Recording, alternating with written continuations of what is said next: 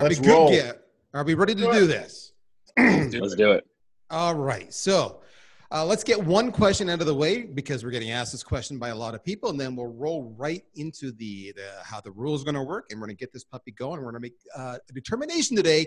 Which team is better, Team USA or Team United Kingdom? How you doing, folks? My name is Darryl Praill, and I am with neither team. I am in the middle. I am Canadian. Therefore, that makes me deeply qualified to determine the winner. First question we have up here right now is we're getting many questions. We saw it online. We saw it here. They want to know why there's no women panelists today. So I will start off, and then anybody else can jump in. It wasn't malicious, and it wasn't intentional. In fact, this just kind of happened organically with a bunch of people talking. Before you know it, we're like, whoa, we're getting a lot of panelists here. We got to stop. So there's the scoop. It was not meant to exclude or discount any women. And in fact, you think you'll see over and over again, many of us, myself included, do a lot of advocacy for just that cause. Go to the Vanilla Soft page, you'll see a whole series we just did in the month of March, 8 Women in Sales Profile. So there's that. Anybody else want to jump in on this, or shall we start? Yeah, I just want to say that the whole idea of the UK guys getting together and talk started a couple of weeks ago. And last week, the UK guys, we had 4 women, 4 sales leaders from the UK. So we had a really nice debate about how women and men sell, whether they sell different or they sell the same. So I think Team UK have done their part in representing the women. Yes. You had the guys group up to the US team now to explain. When I reached out to Scott Leese and MJ, and I said, hey man, listen, just put your best team together. Why didn't they include any women? Oh, let's go, Costas. Let's go. Come on. It's a fair question, no? It is. Scott, MJ? Very fair. Morgan, you want to go first or me? You got it, Scott. Sure. I mean, I think Darryl said it best. It really just like, it went from idea to action literally in a span of like 30 minutes. And it was just not malicious, not intentional at all. I think that there should be an all women event. Maybe the next time is UK versus USA and it's all women, and kick all of us out of here. Right. And then maybe if this is fun and valuable for people, maybe, round 3 is a mix of the two. I like it, a bracket. Yeah. All right. We'll take that as an action. Different ways. I think what we're all afraid of as well is having our asses whipped by the women. So that's why that's why this happened. All right. I love the idea of doing brackets. Let's do that next. In the meantime, it's 10 minutes past the hour, so we're running 10 minutes late already, so we have to go real fast. I'm going to talk fast. I apologize.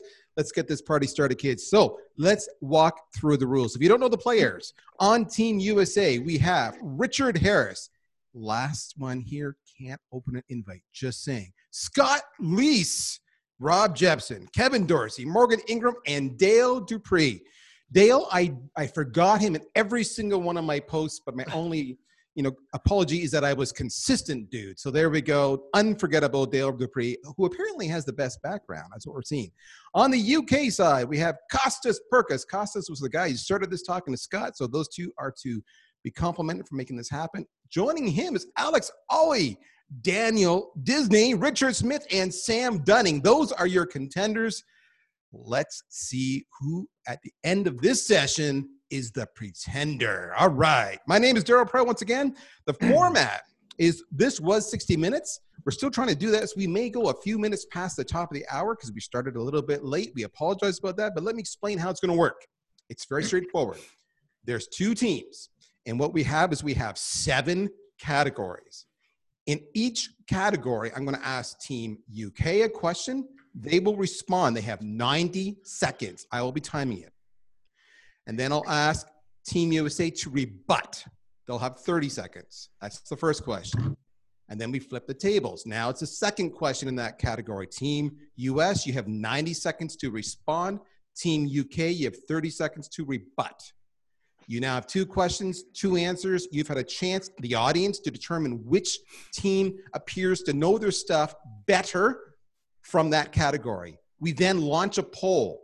With that poll, you go vote. You determine the winner, not me. We then declare the winner, and that team gets a point.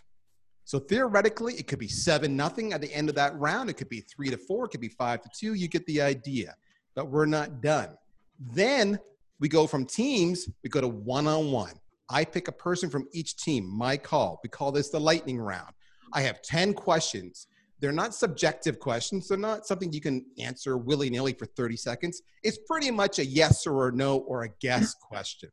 Whoever guesses it right, gives me the right answer or the closest answer to the right answer, gets the point. So grand total possibility, 17 points, ensuring there's no tie that should take place. There's no surveys, no polling from the audience in that lightning round. And that, my friends, is it. We shall declare a winner after that. Gentlemen, do we have any questions at all?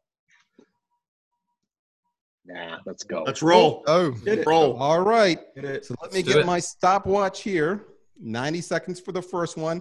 We're going to start off. The first one is selling in a pandemic. All right. That's what we're in now. COVID-19, novel coronavirus, selling in a pandemic.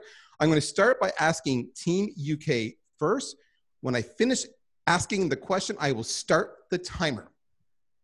You guys can talk. You can figure it out. You can talk about who's going to answer this. I don't care. You got 90 seconds to figure it out. You're on your own. Team UK, are you ready? Yep. All right, here we go. Team UK. What are the biggest changes a salesperson needs to make in the current environment? I can't afford to make this a staycation. What will help me stay successful in the short and long term? Go. I can jump in here. So three key things. Number one, classic phrase in sales, never been more real than it is now. The best medication to tough sales times is more pipeline. Double down, triple down on prospecting. Make it more of a numbers game. Put more stuff in the top of the funnel, and you're going to have more chance of getting deals done. More so now than ever before. So don't suddenly think that you need to hold off for 2 months, because guess what happens in 6 months' time when this blows over? You're starting from a standing start again. So put the effort in. Number two, invest in making yourself better. You've probably got more free time available now because of meetings being cancelled, deals being closed. Invest time coaching each other. Buddy up with your teammates. Practice your calls. Practice your cold calls. You refine your messaging. Invest in yourself. Now's the time to make yourself better for when things start normalizing again. Rich, just stop, Rich. Like you're embarrassing. No, Richard, no. No. Put him on mute, Ben. Put him on mute. Keep going. I hope I'm getting this time back, Darryl. You are. Number three, re-engage with prospects who didn't buy from you 12 months ago. Everybody's got basically sleeping deals in their pipeline of people in their CRM that they were speaking with 12 months ago, where there are warm conversations to be had. Guess what? You've got one big thing in commonality with that person right now. You're both living through what we're living through. Use that as your commonality. And time is up. All right. Richard. I got to say, 2 out of 3 ain't bad. Yeah, 2 out of 3 ain't bad.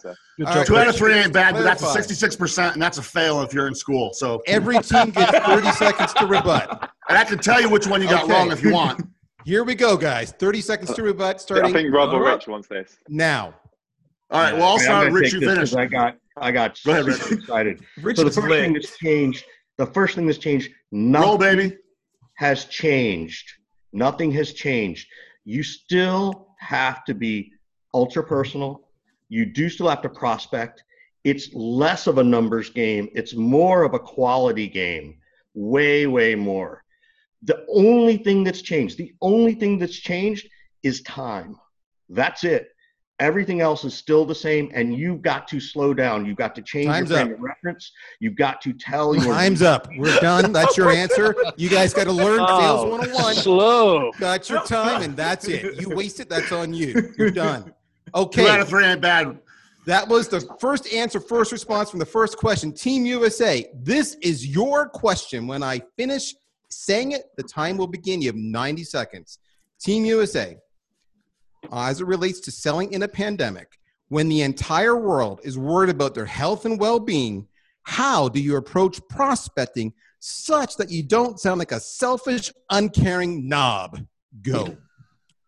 I'm going to jump in there real quick. So first is understanding how the pandemic is impacting your prospects. So the blanket, oh, COVID, the blanket, oh, this is bad, doesn't work. Talk to your customers first and find out how it's impacting your customers. And if you know how it's impacting your customers, then you can use that language going after your prospects, right? And so it's implementing that, something that we're doing. We know one of our most popular articles right now is on marketing books. So we're sending marketing books out to our prospects because they have the downtime to do it. So use customer language to go to your prospects. Who else? And also, I'll add on top of that as well, an ad lib. Be relevant, not robotic. So when we say lead with empathy, don't be like, oh, hope all is well. Like, no, let's talk about, hey, I know right now VPs of sales, one of their main problems is keeping their team motivated and inspired while they're working from home. And then I add on to that, right, as prospecting, here's how we help with our solution. So lead with empathy, right? We all know that, but understand the real problems, which to Richard's point, we should be doing this always.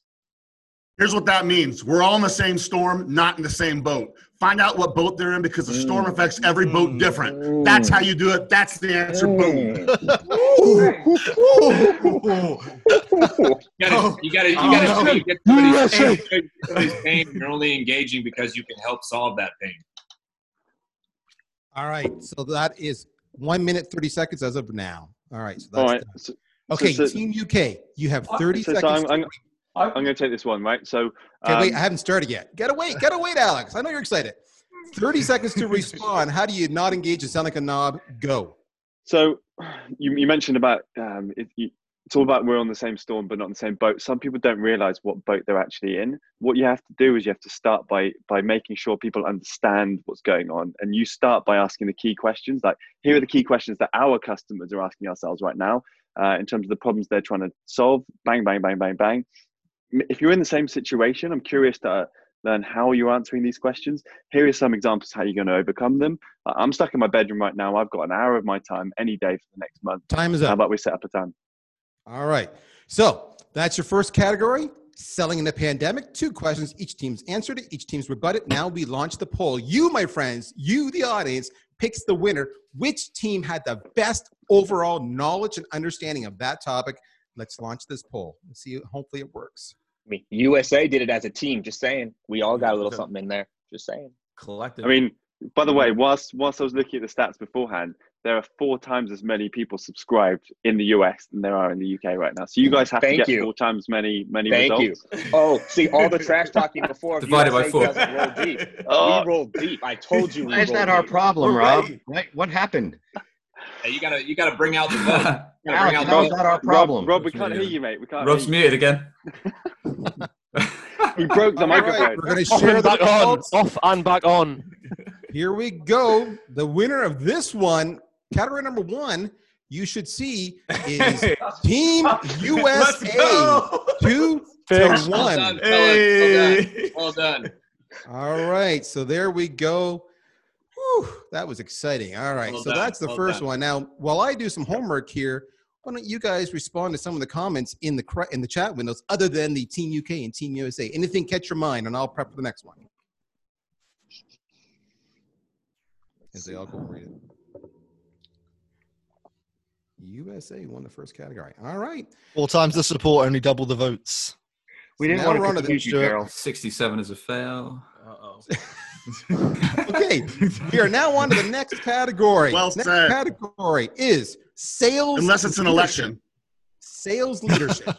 Here we go. We're going to start off with Team USA getting the first question on this one. Team USA, as it relates to sales leadership, how do you train sales leaders to actually lead? Most have no clue, no idea how to be a leader. Go. Well, first of all, you put the time and energy and effort into it, which is where most people fail, and the reason why sales managers don't succeed. Everybody has programs to train sales reps, but you should have a program to train your sales managers as well. And then beyond that, you level up and have a program to train your sales directors, and then you have a program to train people who are directors to become VPs. It's just like anything else: time, interest, effort, focus, right? And get real specific. And you got to be in a place where you have done the role before, so you're speaking from experience and you have this playbook that works.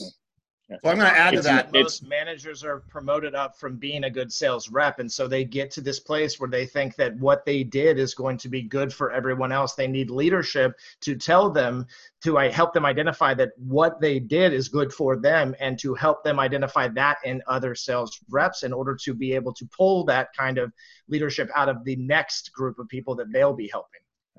The biggest thing to get right is the role. You got to get the role right. Too many people don't understand that the role changes. It's not just that the skills change. You still got to connect. You got to solve problems, have them see the future, and help them see how to get there. It's not that different from the sales job. It's just that the role. Your job is to connect with people and help them improve. And that's where we miss it, is we don't teach them how to do that. Instruct, practice, feedback, repeat. It's the same for managers. I role play with my managers. I have scorecards for my managers. I'll sit in on a one-on-one to give feedback. I record one-on-one so I can coach them on it, give feedback, and repeat. It's no different than what you do with the rep. Time is done. All right. So that was, their response to how do you train sales leaders so they can actually lead, because most can't. Team UK, you have 30 seconds to respond starting now. So I guess leaders, they move from autonomy to mastery and then to purpose. And my job is to guide people, coach people through that journey. They need to be autonomous to start with. They need to be self-managed. They need to master the skill. And then I'm there to help them find their purpose. And the purpose is about developing more people, not money, not products, purely people. Yeah, I'll just come in on that as well. For salespeople who want to become sales managers, don't expect it to just happen overnight. Ask your manager how you can get involved in coaching other people on your team. Time is up. All right. Hey, wasn't that supposed to be a rebuttal? That was their rebuttal. Anything.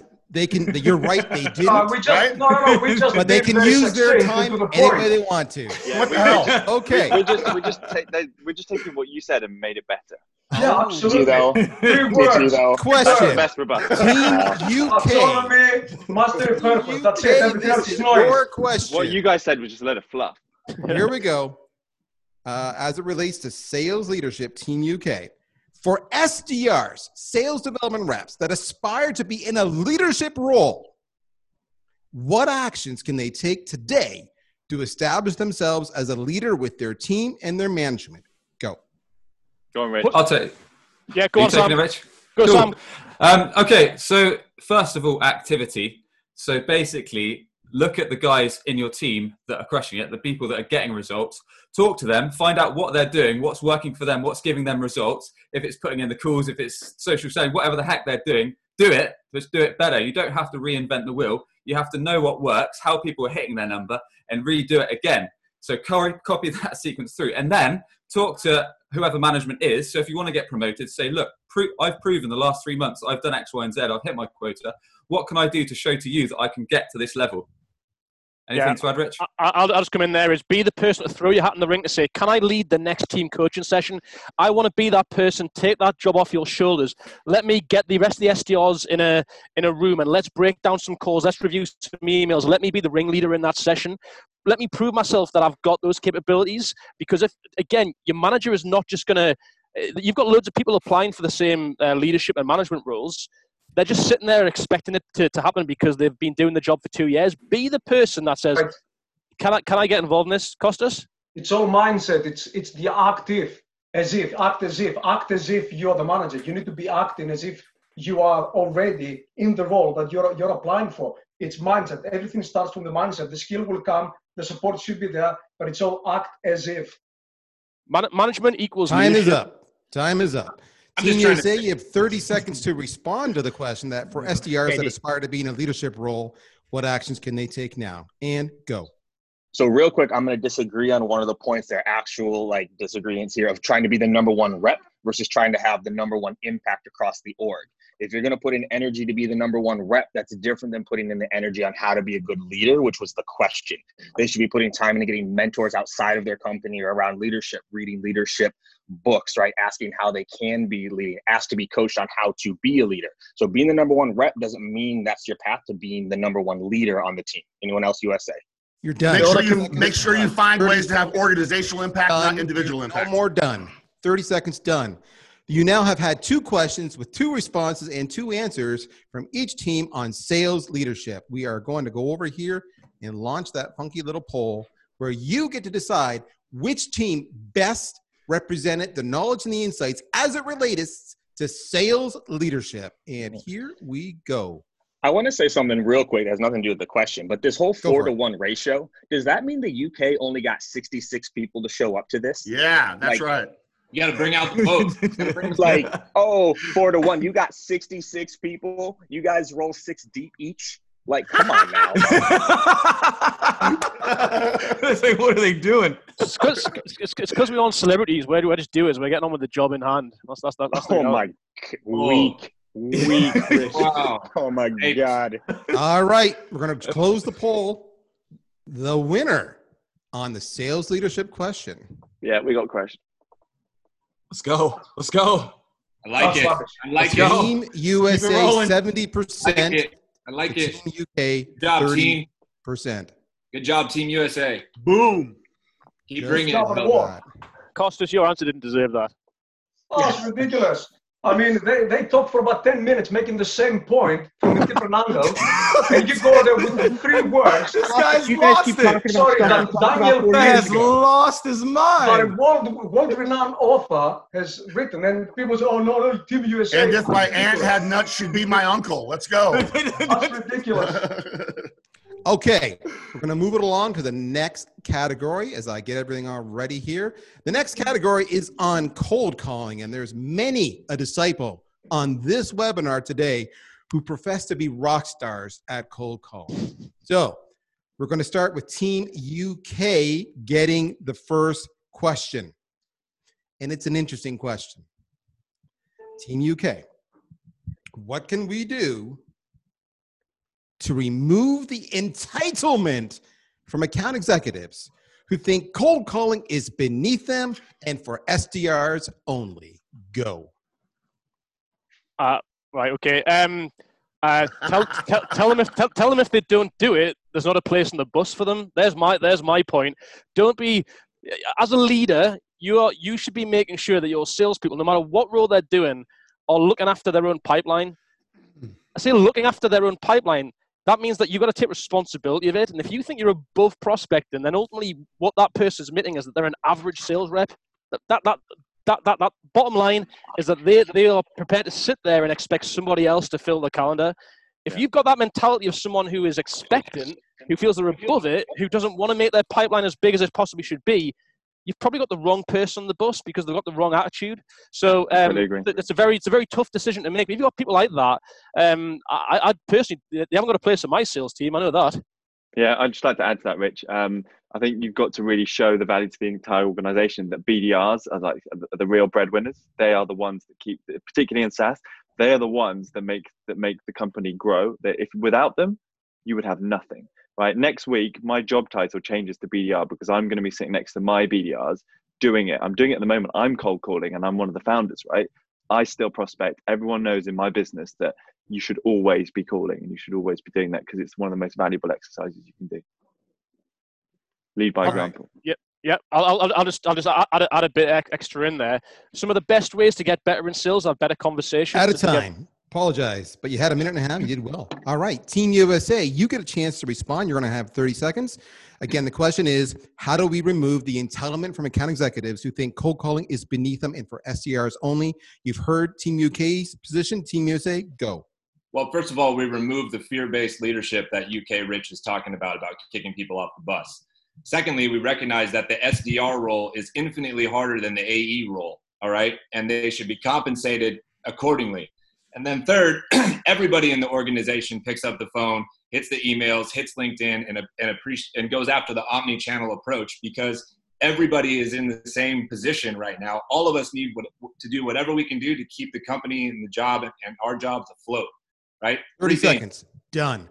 That's the rebut. That's the first question in the category. We now move to the second question in the category that Team USA will answer. They'll have 90 seconds. Team USA. On the topic of cold calling, what are the right key performance indicators to measure around cold calling? Is it dials? Is it talk times? Is it connect rates? Is it relationships established? You tell me. You have a chance to answer. 90 seconds, go. I'll jump in, start it. There are a couple things. So one, it's not a single metric, it's a combination. I think that one, you do have to look at connect rates. I do think you have to look at conversations. and then conversions. So making sure that you understand what's happening in that conversation to convert it to another meeting. And you may have to redefine your conversion right now. It may not be a traditional convert to an opportunity as much as it is convert to a deeper qual call, discovery, or demo with a future close date, right? Take that pressure off the prospect so you can have that meaningful conversation so that as we move back to hopefully a new state of normal, those conversations will stick. And I'll let someone else jump in on USA. Something that not a lot of companies track is the actual disposition, why they're not converting. So it's not just that it didn't convert, it's why. What was the objection, or where did you get stuck, or where did the call end? Now you know how to fix the DM conversion rate. If all the DM conversion rates are not because it's not interested, now I can do coaching on not interested objection handling and actually fix the metric. So it's connect, it's conversion, but also why are they not converting? That call disposition, that's also what you track so that you can create coaching plans around it.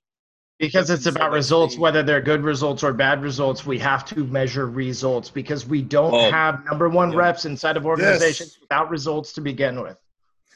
Move past the volume, move to the conversion. Boom. And Rob, you are now out of time. That's it. A minute and a half. Run out of things to say here. Okay, I just want to, Richard, you were getting some kudos from the crowd there. Nikki Ivy gave you bonus points for your alliteration, so celebrate that little victory. Okay, Team UK, you get 30 seconds to respond to the cold calling thing around what are the right KPIs to measure. It is your turn to go now. Number one is meetings booked with a qualified prospect you can buy, right? And you should also be measuring that against the other channels that you are measuring. Is email failing? Some industries, email does not work. LinkedIn does not work. If cold calling is your top metric, you should be measuring like meetings booked with a qualified prospect you can buy. That's it. All that other stuff from you US guys is fluff. It's about getting in front of the right person you can buy. Totally agree. I mean, what are we targeting prospect the salespeople at the end of the day? We're a complicated. Time is up. That's your 30 seconds. Okay, so you've had the two questions asked and the responses all around cold calling. It is now over to you, my friends in the audience. Here we go. We're going to launch the poll. Who won the cold calling round? Go.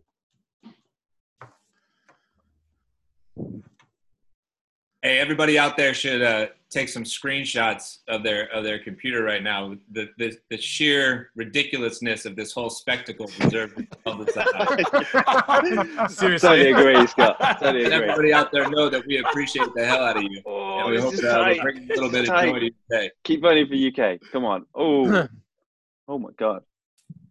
I think is it a tie? That's 30 seconds. Oh my goodness. Can we share the results? That's what we call a tie. We didn't plan. What? We're not playing soccer. All right. 96. How do you figure that out? This could be interesting. We didn't plan for a tie. All right, let's stop that sharing. Okay, the sharing is stopped. Oh my God. All right. I didn't. Where I didn't get to see the results though. I didn't either. I'm sorry, I did share them. Let me see if I can try it again. Share the results. Oh wow. Yeah. Oh what? Wow. Hey, that's legit. Wow. That is legit. That's legit. Who won the cold It's not legit when you have 2/3 of the audience is US. It's You got a whole bunch of people saying they didn't get the poll. They didn't get the poll.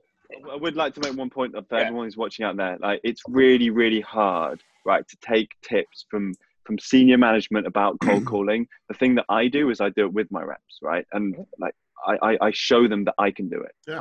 I teach them to do it myself. Yeah, right. If you're taking instructions from 2008 as well. What? We're all in agreement on that. What was he talking about? What was that, Costas? Right. We're going to move it along, guys, because I just want to represent the time that we promised to meet everybody. So the next one up is email. All right. Costa, that's you. Email. We're going to start off. Team UK getting the first chance to answer. Team UK. On the topic of email, how do you make email stand out without being an opportunistic asshole? This is from the audience. Go. All right. Okay. I think to understand the question is an opportunistic. We're relating the current situation. ultimately what your prospects, they don't care about the current situation as such, the specific topic. They care about how you can help them right now. There's a big shift, there's about 20-30% shift this year compared to last year of prospects who are looking for people to help them with a leaning towards saving money versus actually gaining more revenue. So shift your message about helping that company save money versus gain money, and that's maybe one way to actually speak to what the market are looking for right now. Don't make your solution specific about a problem that they're going to be facing. I don't see this being a big. I think there's a bigger problem made of this than there actually is. Some of your customers might need your product and service more than they've ever needed before. That's what we've seen in our world. It's not opportunistic. As long as you're speaking to a problem that they want to solve, I don't really see what the actual problem is. I'd just like to add to that, like, add value, right? Put value into your emails. Don't always ask. From the very first email you send, don't just say, can I get a meeting? Can I get a meeting? I want to get something out of you. Add value. That's how you do it. Yeah, I would add as well, be different, because there's so many generic emails, and the amount of emails I get that aren't even tailored. So do a bit of research, check someone out on LinkedIn, put a little stat that's actually personal, relevant to them. So you're standing out from the thousands of emails you'll get in an inbox, and then CTA. Team USA, you have 30 seconds to respond. The question was, how do you make email stand out without being perceived as an opportunistic asshole? Go. So be funny. Go Google your persona meme, persona what I hate, persona funny coffee mug, persona funny poster, persona funny t-shirt. Get what the persona thinks is funny, put that shit into your emails. That's what makes you not look like an asshole. So when you try to pretend not to be an asshole, that it's worse, be funny. Go find out what your prospect thinks is funny, put it into your emails. Also, be relevant. Think about the three to four words that are in the first iteration of your email, because most emails are read on mobile. So if you can capture the attention of 3-4 words, that's what matters. All right. So even though Richard's trying to jump in here, I will compliment him. He's prolific on the chat. So watch what he's doing there. He is consistently calling out Dan Disney, I have observed. So there we go. Next question. In the category of email, we're going to ask Team USA the following question. They'll have 90 seconds to respond. Team USA. Many people are saying that email is just dead. Dead. How can reps use email to get results, get responses, and get engaged? Go. It's dead because they're writing super wordy emails like the guys on the UK are talking about right now. You need to be short, concise, and to the point inside of emails, and you need to create an experience for the person that's reading them. That you don't need to be sitting there thinking about the clickbait subject line. Morgan made a great point about a couple words at the very front of your email. People are going to be attracted to how can you get to the point quickly, give me an experience, create some relevance, be funny like KD talked about, and just be better at sending emails in general. Also, let's just stop telling people to, quote, add value and not telling them what the fuck that means. Dumbest thing to say ever. What the hell does that even mean? Can we share some value? Can we share an article? Way to add value. There's one way to add value. Ask for nothing. Can we share stats and data relevant to them? Give them actual things. Don't just say, hey, everybody, add value. Make it an article, a podcast, stats, data, a customer that they can connect with that's been through the same thing as them. Something tangible. The single data as well, 2 to 5 sentences. Hold on. The single best thing you can do to add value is send value and don't ask for a meeting. Don't ask for a phone call. Don't do anything. Just send the value, whether it's the article, the link, the tip, whatever it is. That's what I was going to write on that. The one thing is first part, relevant. 2 seconds, what's that value prop? Third, it's a frictionless call to action, which is Richard saying, opens to learning more. Do you want a deeper dialogue? Those 3 things in that email are going to get that response. If they can't use it, it's not valuable. Okay, we'll call it there. You were 2 seconds to spare. Team USA. Team UK. That's efficiency, Darryl. It is efficiency. Well done. We need to make it up because Harris was late. So this is great. So Team UK, you got to respond to this. And they were getting a lot of applause. Nikki Ivey, again, being vocal amongst others on that one. The question was, as it relates to email, many are saying email is dead. How can reps use email to get results, get responses, and get engaged? Your response, 30 seconds, go. Listen, I'm not an expert on email, but as a buyer, we know that. Can I get those seconds back, please?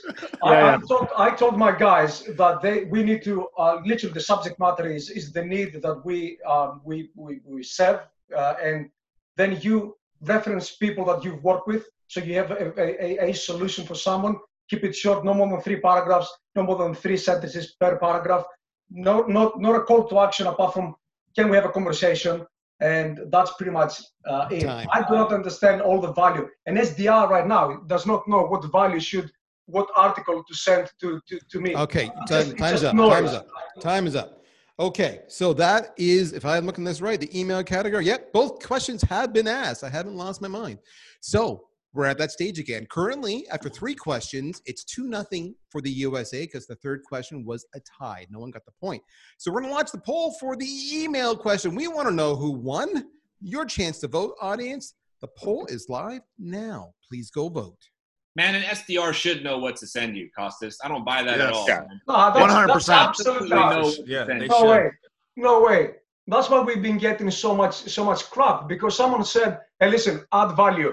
Send an article." That's bullshit. You've been getting so much. It just means you don't know your customers or the usage situations. You got to know the customer and the usage. Bad leadership, Costas. That's because leadership hasn't taught them what to do.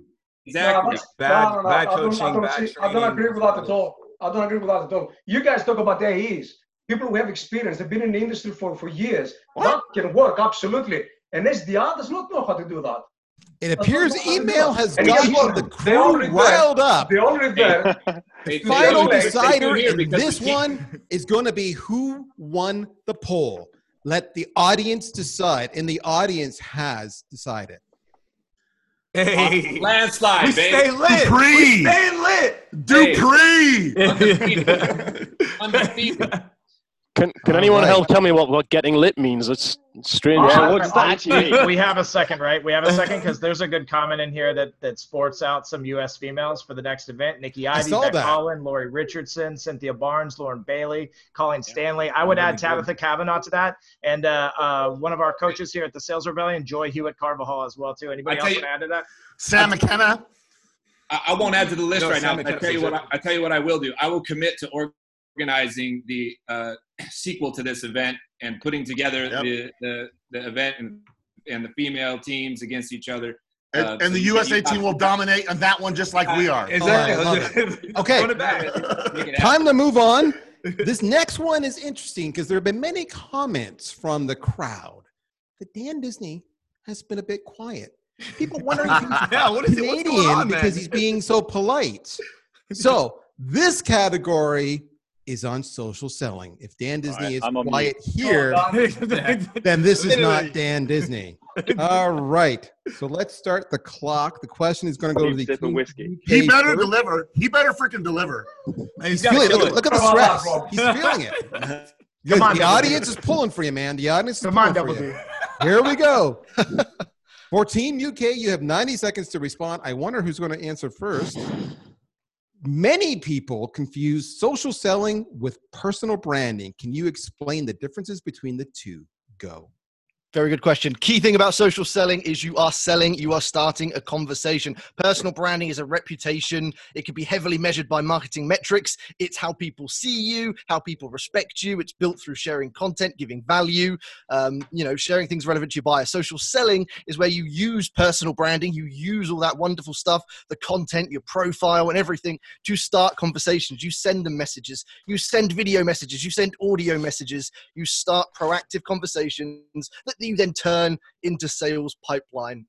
Social selling is exactly that. It's selling. Personal branding is what you do as part of the process. You share content. You are active. You're on LinkedIn or any other social media network on a consistent daily basis. You're engaging in industry relevant content, sharing industry relevant content, and then you become a salesperson and you look at the views, you look at the comments, you look at the likes, you look at the shares, and you message them. You qualify, you find the prospects, you send them messages, you start conversations, turn those into phone calls, turn them into Zoom calls, turn them into face-to-face meetings when everything's back to normal. Selling is about selling. Personal branding and marketing is what you fuel into that to create those opportunities. Oh, that's what you call getting. That's what you call getting lit. That's 45 minutes of pent up. Seems like He's done. Okay, we'll call it. They're more efficient than Team USA was last question. Here we go. Okay, Team USA. The Dan Disney, Mr. Social Selling himself, has responded. In less than 90 seconds, you get 30 to respond to the question. Many people confuse social selling with personal branding. Can you explain the differences between the two? Go. I think what a lot of salespeople are missing right now is how they should be building their brand.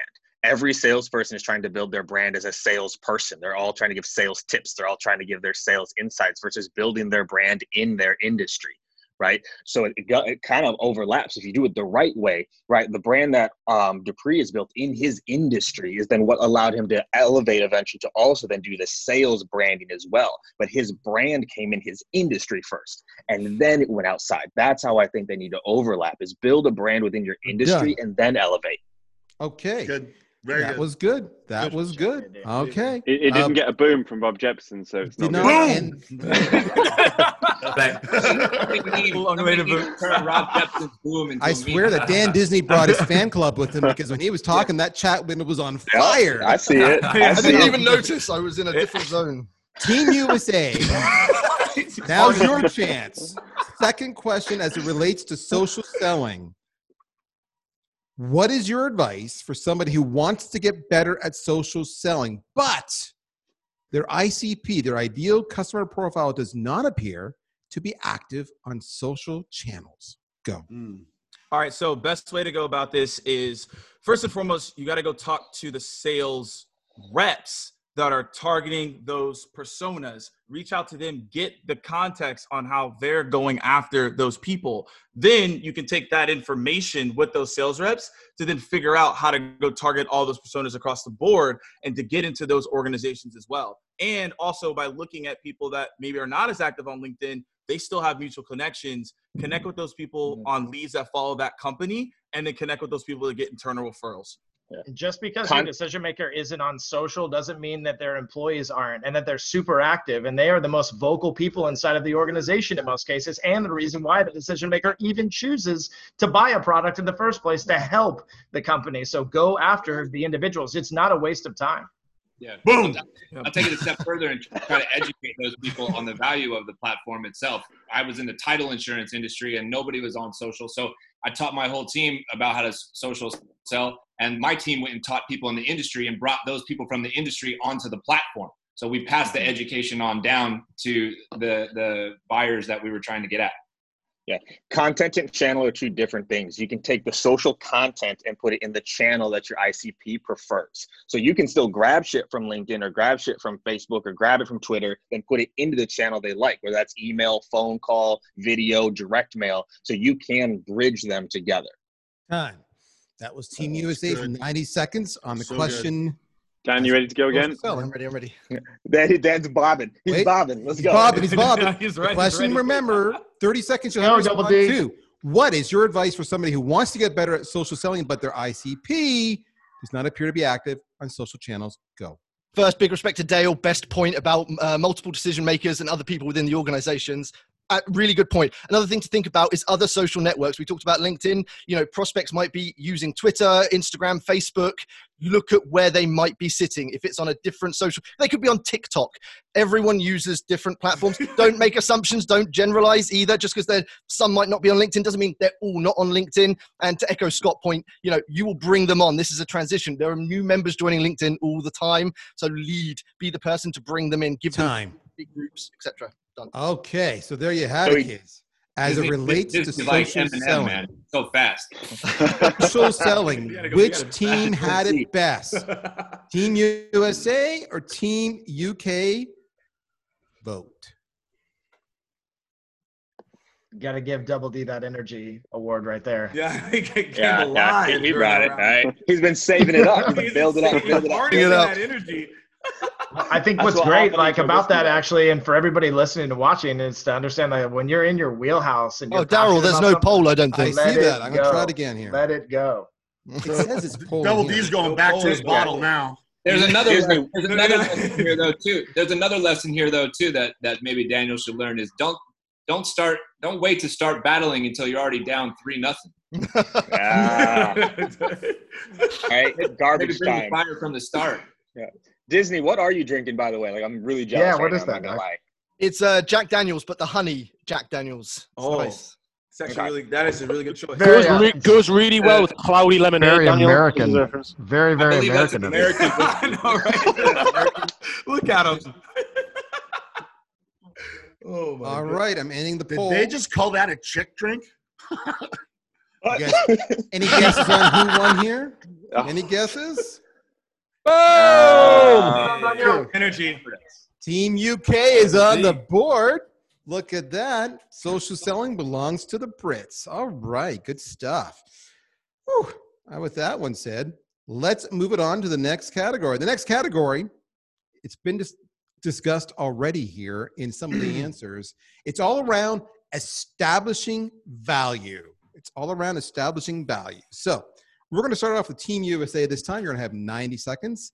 And this, my friends, is your question. What is the best way to tackle? Yeah, that sounds okay, but I'm just not sure the ROI is there. Go. Never been about ROI, ever. It's always been about economic impact. You have to be able to show them how they're currently doing the process is costing them real money. Real money. What project are they being delayed on? Everything that's on their to-do list that every single person in the world has, right? What could they do if they got more efficient with certain things by having your product? They could then go do things with the things on their to-do list that drive more revenue. That's what economic impact is. That's not ROI, that's economic impact. Nobody believes the R, right? They only believe the I. I learned that actually from Jeppsen right here. That's right. They only look at the investment, never the revenue. They never believe it. So let's talk about that. The number one talent that you need to get over this is what I call dollarizing. Start and where you are. What's the problem you want to solve or the result you want to achieve? Those are the only way it can be valuable.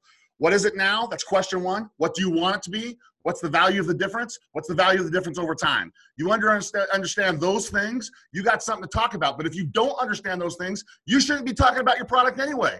You got to dollarize the value of the problem you're solving, not the value or the impact you cross your fingers and hope that if they implement it right, you'll create. So understand before you ever talk about your product that you are dollarizing the value of the problem. You do that, it'll change your world. Jeppsen's on fire. Okay, you're out of time.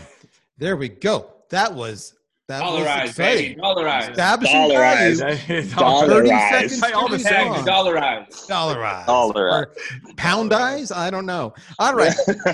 Team UK, you have 30 seconds to respond to the question. What's the best way to tackle the objection? It sounds okay, but I'm just not sure the ROI is there. Go. Go on, Rich. You go first. I was going to say the problem is when you got that objection, it's probably too late. Actually, to avoid getting that objection, it needs to happen much earlier on, because you get that objection because the person, you haven't actually identified a compelling reason why the problem that they want to solve. You get that objection, it's probably end game. If I'm being brutally honest, you need to avoid getting an objection by doing a better job up front, by doing better discovery, by helping to quantify the problem. Once you get the person to admit that they've got a problem, you then work with them to build the business case to define the ROI. If you're getting hit with, we don't see the ROI in this, it's end game. So didn't he just basically say we were right, guys? Isn't that what he said? I think that's what he said. We're right. Hashtag dollarize. I think you just said dollarize. Oh, I saw sterling eyes in there too, which is fantastic. Okay, second question for the establishing value category. We're going to go to Team UK. You have 90 seconds. This one's a little longer. I'll read it off, and then when I'm done, you can go. Here we go. How do you know when you have enough, when you've built enough value? How can you tell if a prospect truly understands why they need to solve the pain they're experiencing versus just wanting you to push ahead towards price or feature dumping? Go. I think there are 4 ways of answering this, right? You know when you have 4 things. You have business value, you have financial value, you have user value, and you have solution value, right? If you can quantify all of those 4 at the same time, and you can see that in a mutually beneficial time frame where you can build a reverse timeline and say, we're going to get all 4 of these completed for you, then your prospect will know that you have true value and true ROI from the product and the problem you're going to solve. Those are the 4 things that I think are really important. I don't know if anyone wants to build on that. I think for me, it comes down to personal motivation. Like that is for me, traditionally, that's most of the people who have bought off me is because they've known that they can personally succeed. So it comes like that the value is, and actually what will working with you and using your product help that person achieve. And that could be helping them getting their promotion, get more respect off their team members, helping them achieve a critical objective. unless you've got personal motivation, you're not going to build genuine champions who are actually going to drive and help you succeed in your opportunities. They're not going to pull the decision makers, the people who sign the checks, into the conversation. You've got to get that person, have a personal motivating factor, and get to that level of conversation where they say things like, you know what, if I achieve this objective, it means I can get the pay rise, it means I can get the promotion, it means I can, get 20,000 more on my paycheck at the end of this year. That for me is above anything. It's personal motivation to buy. Yeah, okay, and I would admit you're out of time there, folks. That's okay. US, you get 30 seconds to respond. To recap, the question was, how do you know when you have built enough value? How can you tell if a prospect truly understands why they need to solve the pain they're experiencing versus just wanting you to push ahead towards price or feature dumping? Go. Well, when you finish dollarizing, you ask 3 questions. How important is it? What are you looking at? What happens if you do, and what happens if you don't? If you don't know the answer to those things, what's the point?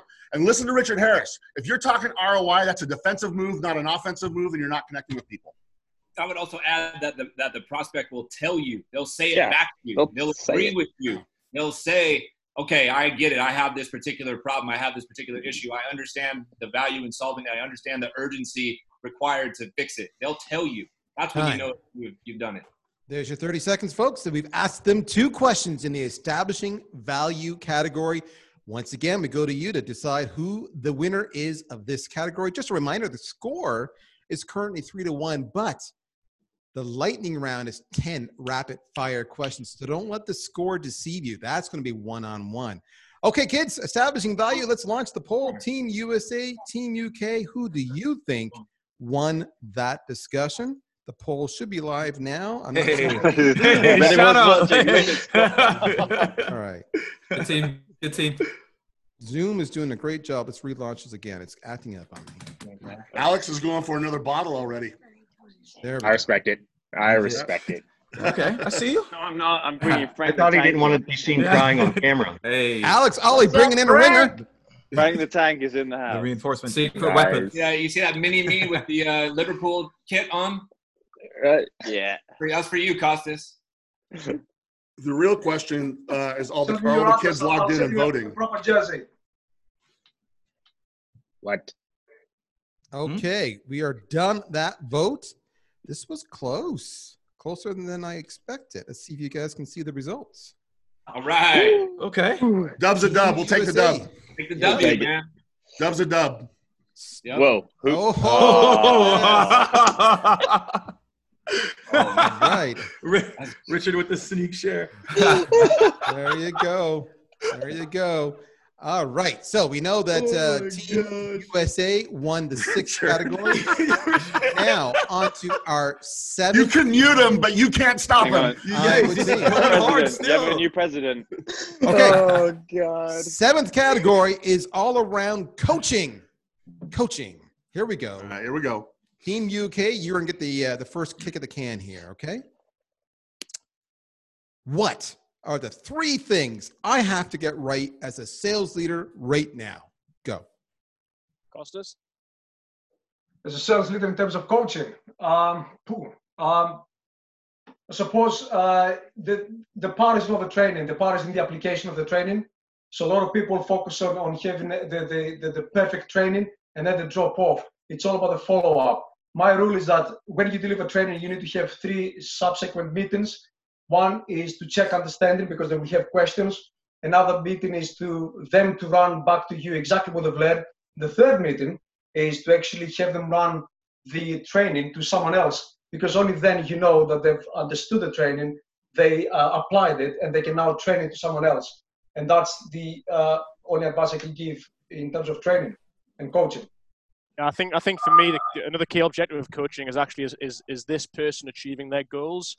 So I think right now, especially in the situation that we're in right now, people are feeling more vulnerable than ever. People are isolated more than ever from their teammates, from their managers. You need to be having regular conversations, one-to-ones, where it's about how can I understand the anxieties that you may have right now because sales just got a lot tougher. And then driving that coaching conversation around maybe rejigging some of the objectives and KPIs that they would normally have and helping them through that. And that again, it has to be aligned to what is that person trying to achieve. Is it promotion? Is it more money? Is it wanting to be a player coach? Time's up. All right. Team USA, you get to respond to the question, what are the 3 things I have to get right as a sales leader right now? Since this is a rebuttal, you should have heard 3 things, and I just heard fluff. I'll give you 3 things because modern sales changed in the last 3 weeks. These are 3 things to get right. Number 1, we're committed to yourself, your health, your safety and health. Number 2, we understand how the mechanics of the job have changed. The process is the same, mechanics are different. We're going to make sure you know how to do that. Number 3, our commitment to your ongoing development has not changed, and you will progress faster with us than anywhere else you go. Get those 3 things right, and you're going to be all right. Boom. Okay. Boom. 28 seconds. So look at that. He's a rock star. All right. So Yield our time back to the other side. On the coaching side, but the discussion is not over. We have one more. And we're going to start off with Team USA. This is your question. You have 90 seconds to answer it. How do you keep coaching from being micromanagement? How do you coach high performers? Go. It's twofold. It's one, the mindset. Like most high performers, Kobe, Jordan, whoever you want to talk about, they never stopped practicing. So that starts in the hiring process, is making sure you're getting the right people hired in. But then the coaching with top performers, it's coaching them on different things. I think you don't have to coach everyone the same. Everyone can get better, but the coaching at the top is different than the coaching at the bottom, and also involving your top to coach the bottom. If you want to coach the top better, involve them in coaching the bottom, and they buy in a lot faster. We're going to add to that. I'm glad you started, Katie. Here's how we're going to take this next level. One of the biggest mistakes that coaches make is they talk about the past. You want to know why people feel micromanaged? Because they're justifying what they did. You want your coaching to be next level and like high quality stuff that people are excited about. 90% of your time is on the future, not on the past. I don't care if they're a high performer or a new one. Talk about where they're going, not where they've been, and you will find that coaching becomes highly effective. You teach them things that they don't know. For example, how to manage all this money that they just came into for the first time. There's a difference between getting $100,000 in your paycheck versus $250 versus $500 versus $750. Most people who are in sales who start to get to these higher levels have no clue what to do with that money, and they flash it all around and they squander it. So one of the things you do is teach them and educate them about other facets of adulting.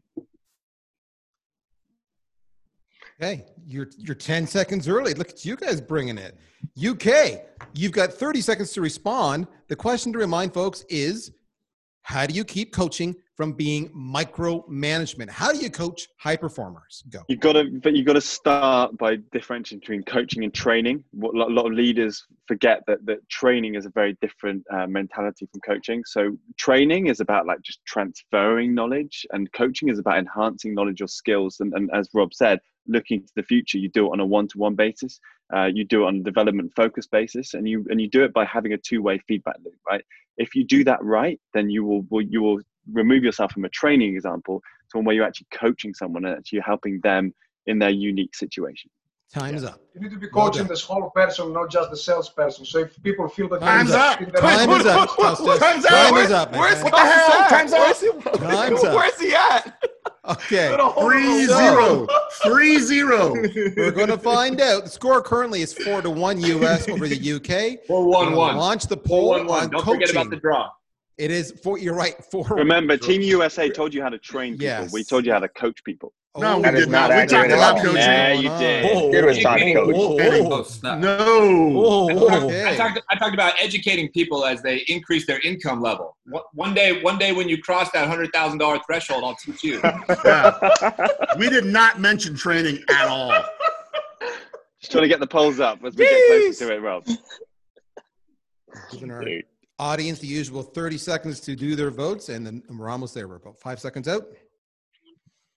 And then I think this is the last question, folks. Now is the lightning round will be next. I'm going to end that poll. We're going to show you the results. Hey. Dub's a dub. Yeah. Hey. Yeah. Dubs.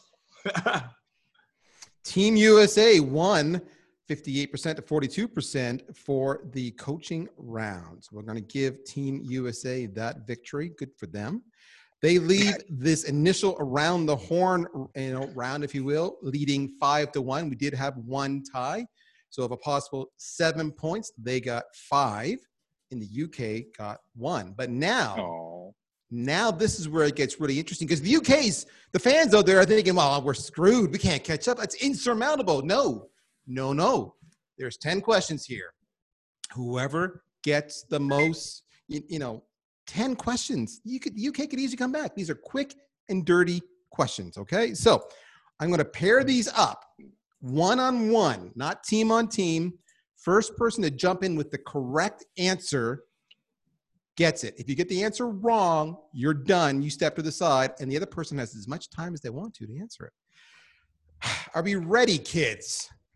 Rally caps. Team yeah, USA. rally caps, boys. Okay. Dorsey. Yeah. Hard work being a Yes. We're going to start singing like... Yes. Okay, here we go. Team USA will be represented by Richard Harris. Team UK by Alex Olley. Here's the question. Whoever jumps in with the right answer first gets it right. What percentage We're of the buyers... best ones ever. He's wrong. Alex, I'll finish the question. Alex, the question now is to you. What percentage of buyers trust sales reps? Do I have to get as close to it as possible? As close to. Well, you're going to win. I can say anything. I can say anything. Yes, you can. I'd say it's 28%. Okay, so the UK won that one, and the answer, they get 1 point. The answer is 3% of buyers trust sales reps. 1-0 for the UK. I believe that. Yeah, that's okay. Right. Can somebody mute Richard? There we go. Next question. No, Ben, don't mute him. Don't mute him. Just let Richard speak. It's going to be Scott Leese from Team US against Costas Perkas from Team UK. Here's the question. Prospects think 50% of reps are pushy. What percentage of reps consider themselves pushy? 10. 20%. 25%. 25. 35 and 10. 25. 25 and 10. Oh my. The correct answer is 17, which is 7 away from Scott, 8 away from Costas. Team USA gets the point. Yeah. Okay, so it's 1-1 on the lightning round. Next one, Rob Jeppsen, you're up against the Dan Disney. Oh, shoot. Here we go. Boom. Boom. Not social. Don't make it social. Make it social. Because he hasn't said a word on anything else. Yeah. Prospecting, qualifying, or closing. What do reps feel is the most challenging part of the sale? Prospecting. Rob Jeppsen said prospecting first. I heard Rob say prospecting first. The answer is prospecting. If you're curious, Let's get it. So not only was at first I was right, Disney was wrong. Prospecting is 40%, qualifying is 22%, and closing is 36%. So it's 2-1 USA. Question number 4, it's going to be Kevin Dorsey up against Richard Smith. This is question number 4, 2-1 USA. On a first call, what percentage of buyers want to discuss pricing? 67. 75%. The answer is 60%. Kevin Dorsey brings it down. Wait. Oh, fire. All right, 2-1 US. We're now going to the 5th question. Yes. All right. This is going to be Morgan Ingram up against Sam Dunning. All right. According to the Bridge Group, what's the average number of attempts required to reach a prospect? 12. 8. The answer is 9.2. Looks like Sam Dunning gets the point. That's 3-2. 3-2 for the U.S. All right, question number 6. This, Dale. You got this, Dale. You, me, and Dupree. You, me, and Dupree. Dale against Alex Olley. Here we go, okay? We're just cycling here, folks. Number 6. It's 3-2 U.S. In a process that takes just 5 minutes, the average person deletes what percentage of their emails they receive every day? 75%. Alex? 74%. The answer is 48%. Alex, Yeah. closer. 3-3. First to speak loses. If any sales rep out there, Now, negotiation, first to speak loses. Golden hold tip. on. That's not lightning round though. Real quick though, that's not lightning round. That's called confidence. It was who answers. We're doing a little bit of a hybrid. It's our first one. We'll get better with the women. We get to change the rules as we go. I'm the moderator. I made the rules up. You did a great job, Darryl. Answers. Okay. Here we go. So this one's a little more vague. So this is going to be really interesting. I may have to go to the audience for this one. So it's 3-3, question number 7. And we're going to do, because we just did Dale versus Sam. So we're going to do, I'm sorry, Dale versus Alex. So this is going to be Richard versus Costas. Here we go. Turn his mic on. He's on mute for a purpose. How many questions should you ask during a discovery call? No more than 5. 5. 6. According to stats from a reputable source, based on what converts highest, the answer is 11 to 14. So Richard Harris with the point. Richard, I'm glad I taught you something today, we mate. picked up on your Price is Right strategy. Yeah. We're gonna blow that shit. It's now 4-3 for the U.S. All right, so next one's going to be Scott Leese against Daniel Disney. All right, here we go. Scotty boy. Let's go. What percentage of salespeople said their phone is the most effective sales tool at their disposal? See what you created, Darryl. See what you created. Yeah. 65. No answers, I will disqualify in 3, 2. I said 65%. 65%. 64. 41.2%. Daryl, you've created a monster. I see that. We will fix this for the women. Play to win the game. All right, it's 5-3 in the U.S. Next up. Shout out to Disney, who Richard had the Smith. same strategy as me. Shout out to Dan, who had the same strategy as me. Just nothing. That was good, Dan. Well done. So, because the UK answered first this time, that's the most recent question, the US has to answer first this time. All right, so we're going to have Richard Smith versus Rob Jeppsen. US, you're answering first. Let's go. The question is, what percentage of top performers ask for a referral consistently? What percentage of top performers ask for a referral consistently? Yes. God, that's a good question. A third? 33%. 33%. 33 for Rob. 23%. 23% for Richard. The answer is 47. Yeah, baby. I ain't playing.